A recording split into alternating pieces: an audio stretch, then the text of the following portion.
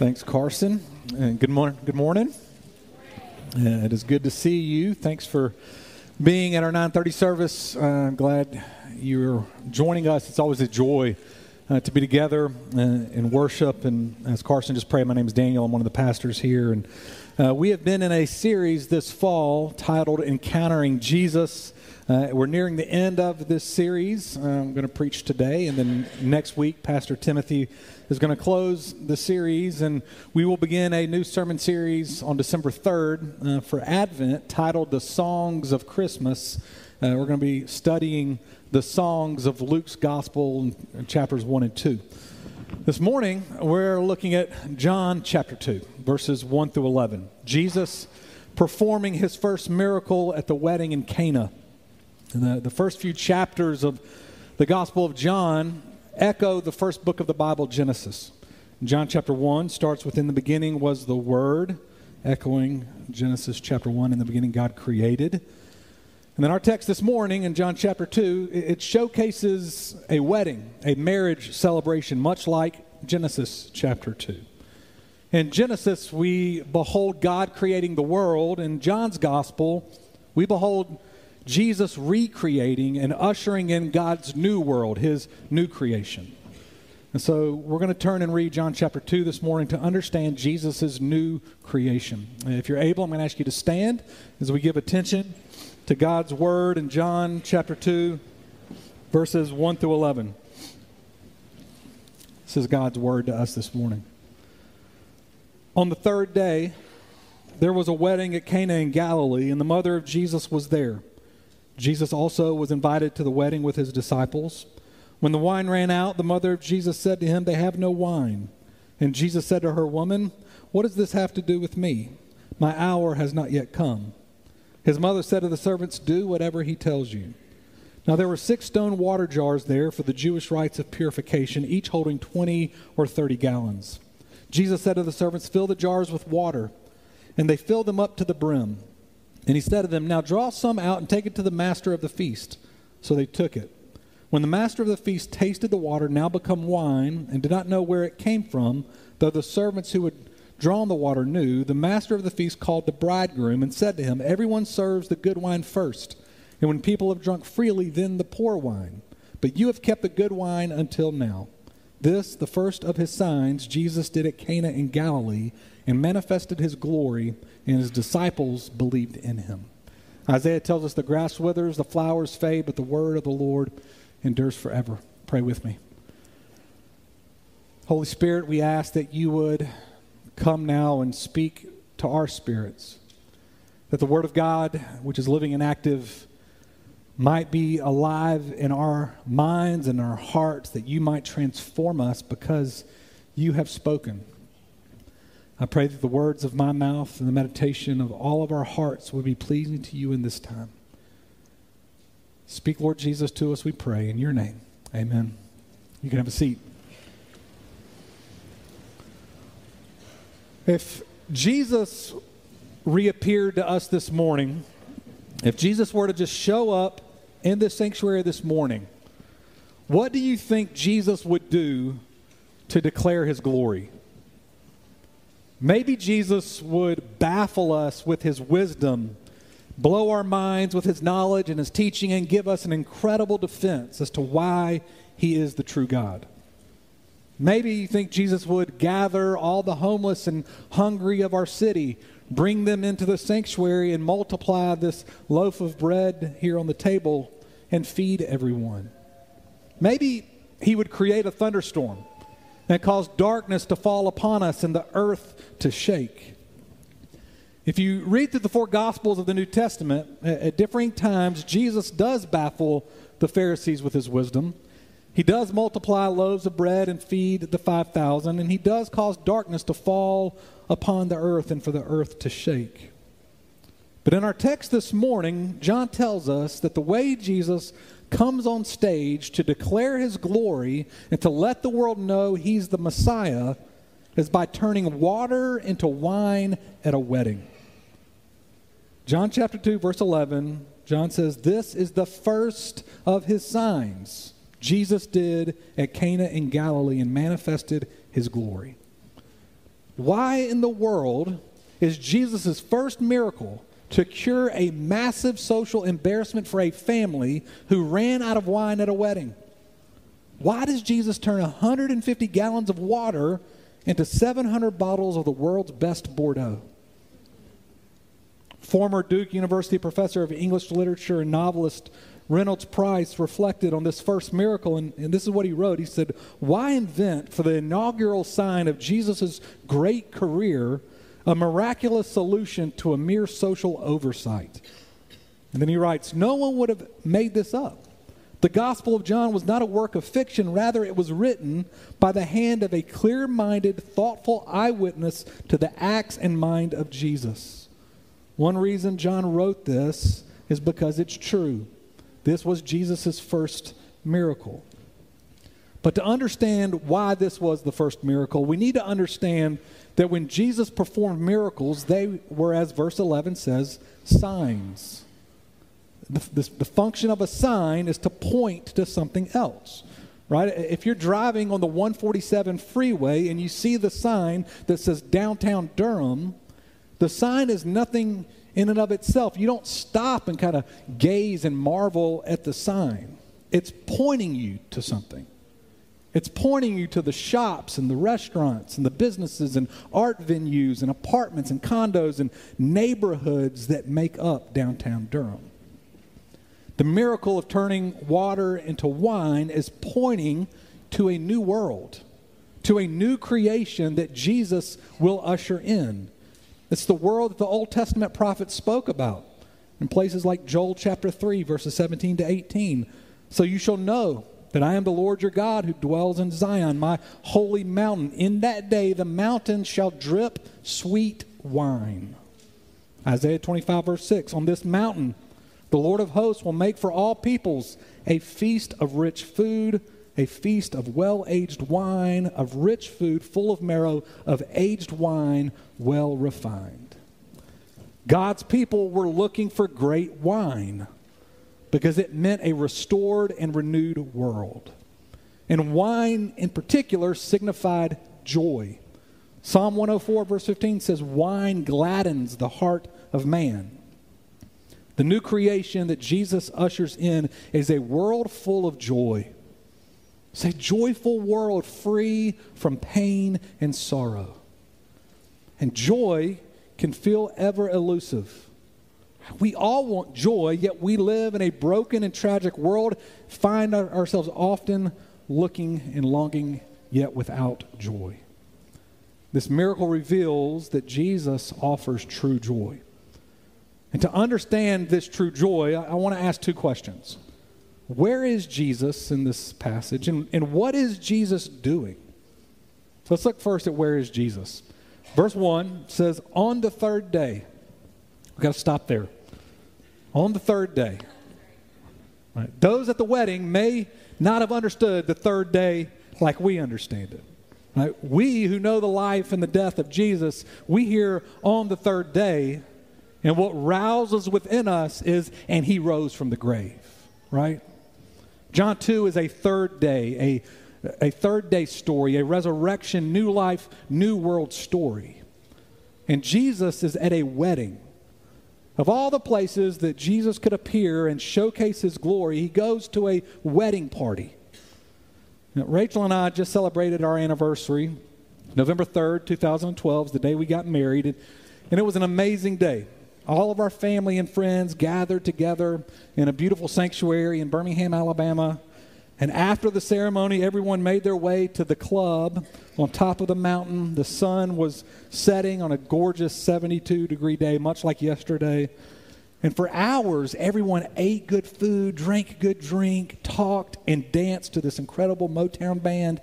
It was a great celebration. Well, weddings in the ancient Near East make big southern Alabama weddings look small. I mean, the weddings here in first century, they would last a whole week. 7 days of partying, and the whole city would be invited to attend. And so Jesus and his disciples are invited to this wedding, and Jesus goes. Now, don't miss this simple point. Jesus wasn't a recluse.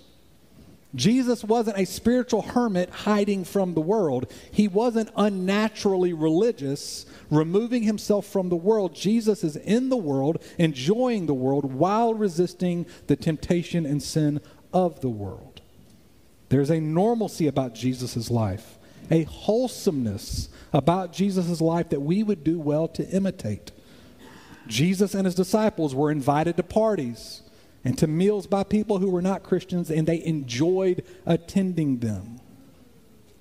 Christians can often, and rightly at times, get the reputation for being boring, uptight, stuck in the mud. This is one thing that kind of rubs me as a pastor, perhaps because I used to think that's what it meant to be a Christian myself. But Jesus loved to have fun. Jesus laughed.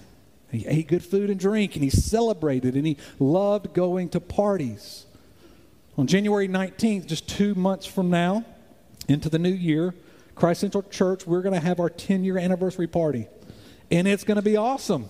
And you should plan to attend. It's going to be an amazing time. And as I've been thinking about the past 10 years of all that God's done in our church, one of my favorite memories and stories is what happened on our 5-year anniversary.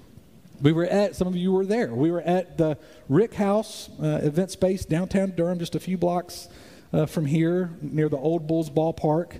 And we had sandwich board signs out on the sidewalks with our name and logo on them, helping point people where to go. And inside the Rick House, we had good food and drink, and we told stories of God's faithfulness, and we danced till late in the night. And the following week, someone who I had become friends with at the downtown CrossFit gym asked me, hey Daniel, aren't you a pastor at Christ Central Church? And I said, yeah, I am. And he said, hey, I saw y'all sign on a Friday night out on the sidewalk, and so I followed it, and I looked into the Rick House, and I saw hundreds of people celebrating and dancing. It seems like y'all have a pretty fun church. I think I might come check Christ Central out one Sunday pretty soon, and he did.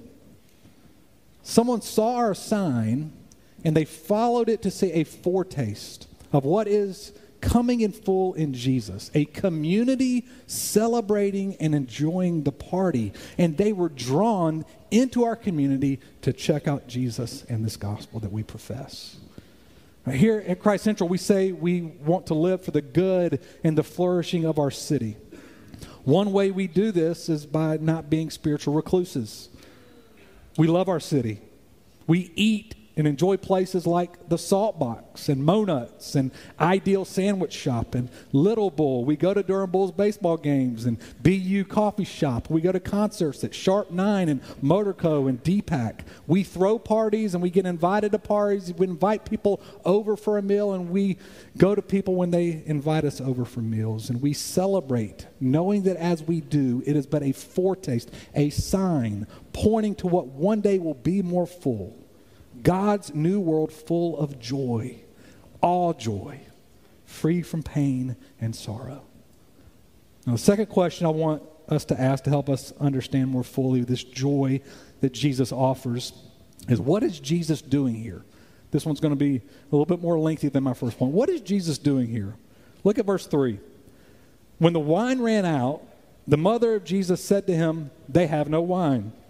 Now, can you imagine being at a wedding party and everybody's celebrating and they're having a blast, and then all of a sudden there's no more food, there's no more drink, and only half the people get served? And the party would quickly move from celebration to complaining. It'd be a big deal. But it was an even bigger deal in first century Israel. As I said earlier, weddings lasted 7 days. This party was severely threatened, being stopped early. But even more significant, this was an honor and shame culture. An honor and shame culture.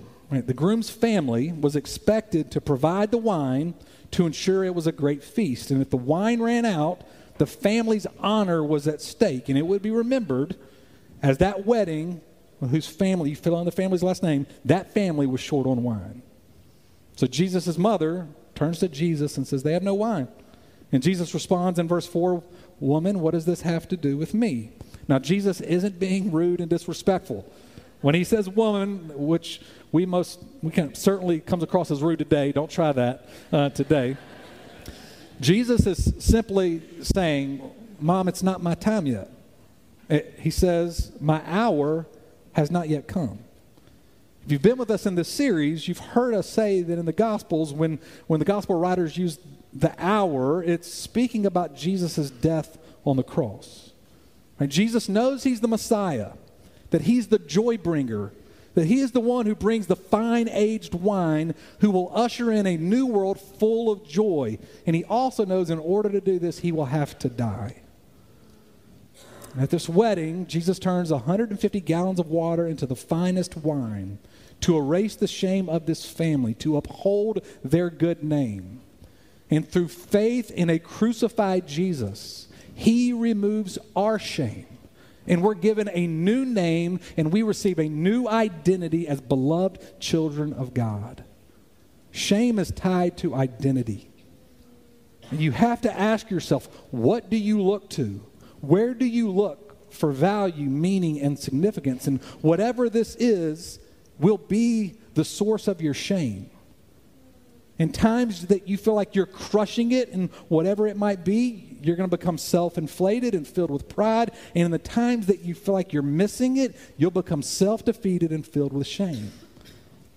So what do you look to? In 2011, Jim Clifton, the CEO of Gallup, claimed that Gallup discovered the single and most clarifying fact as they discovered what 7 billion people across the globe really want. You know what the answer is? A job. Clifton said the desire for a good job is the current will of the world, and whether or not you have a good job defines your relationship with your city, your country, and the whole world around you. So are you looking to your job for your identity? Maybe it's your marital status, to get married, or maybe you have a lot of pride in being single and you don't want to be married. Or if you're married, maybe your identity is tied to having the best marriage, and you compare your marriage against other people's marriages, and your significance is found in how well you're doing. Maybe you look to your bank account, how much money you have, or maybe it's pride in how much you don't really care about money. You're free from money. Maybe it's your sense of style and dress, or your education, or your body and your image, your health, or how much you read the Bible, or how much you do for the Lord as a good Christian. I don't know what it is, but I'm here to tell you whatever it is, the wine always runs out. The wine of a good job, of money, of family, of clothes, the wine of being the funniest, the prettiest, the nicest, the best Christian, it all runs out. And if we look to any of these things for identity, when the wine runs out, we will experience deep shame. And Jesus is providing the wine at this wedding to erase the shame. And he's declaring he's the only one that can give us true and lasting identity. He is the only one who will never fail. He is the one who provides what our hearts most long for: love, acceptance, belonging, and significance.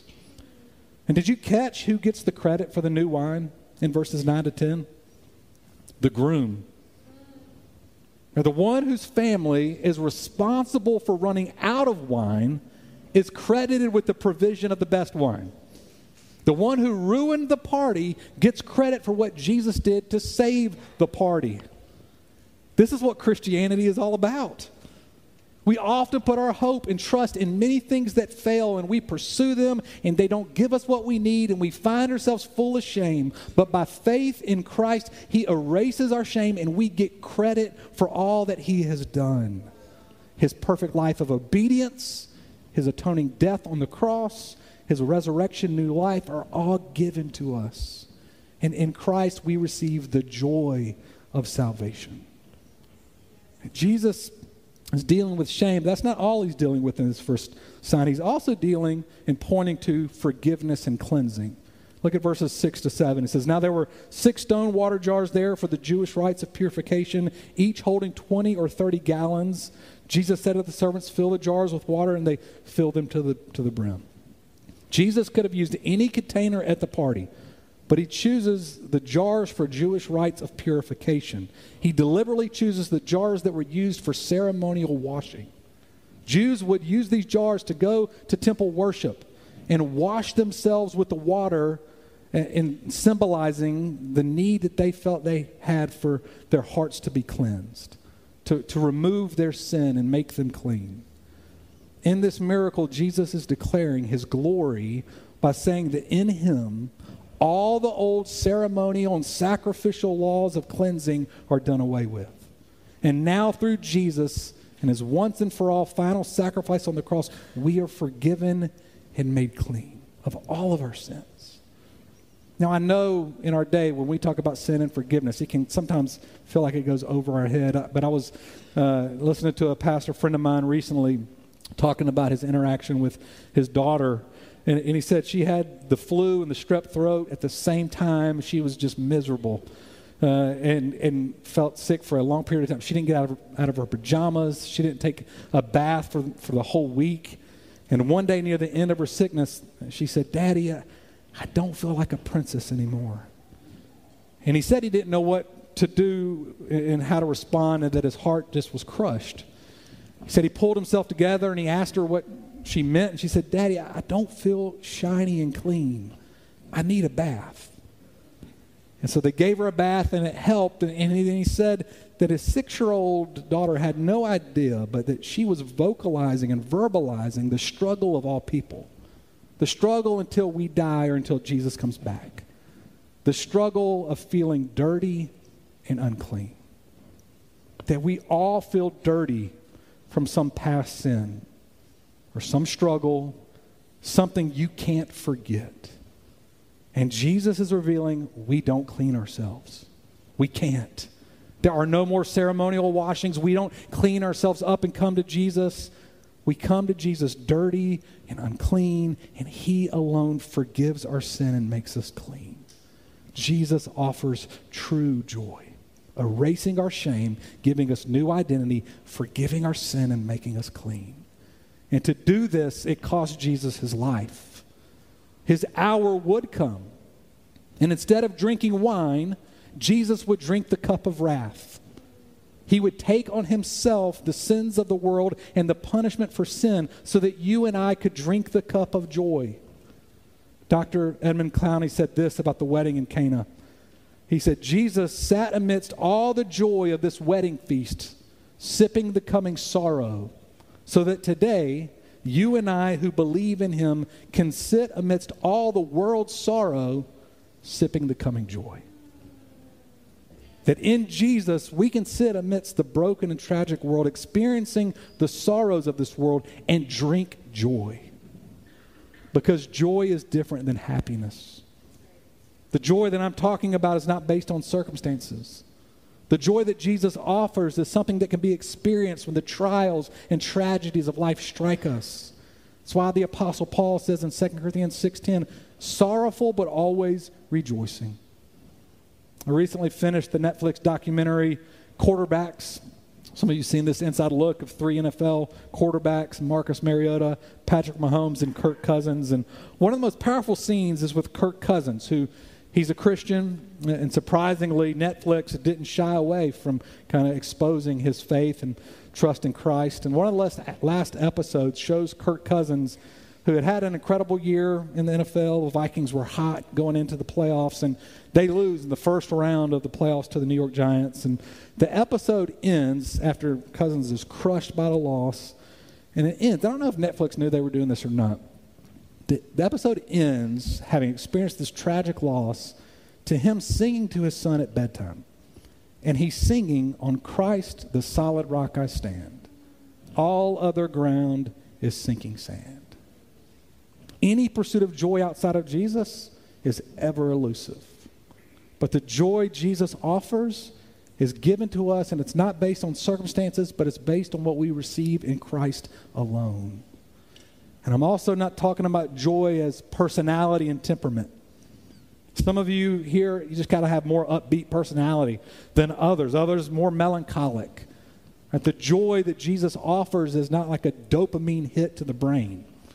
It's not a joy that comes in some moment of exhilaration. It's true joy that comes as we tap into the source. A real, living, communing relationship with Christ.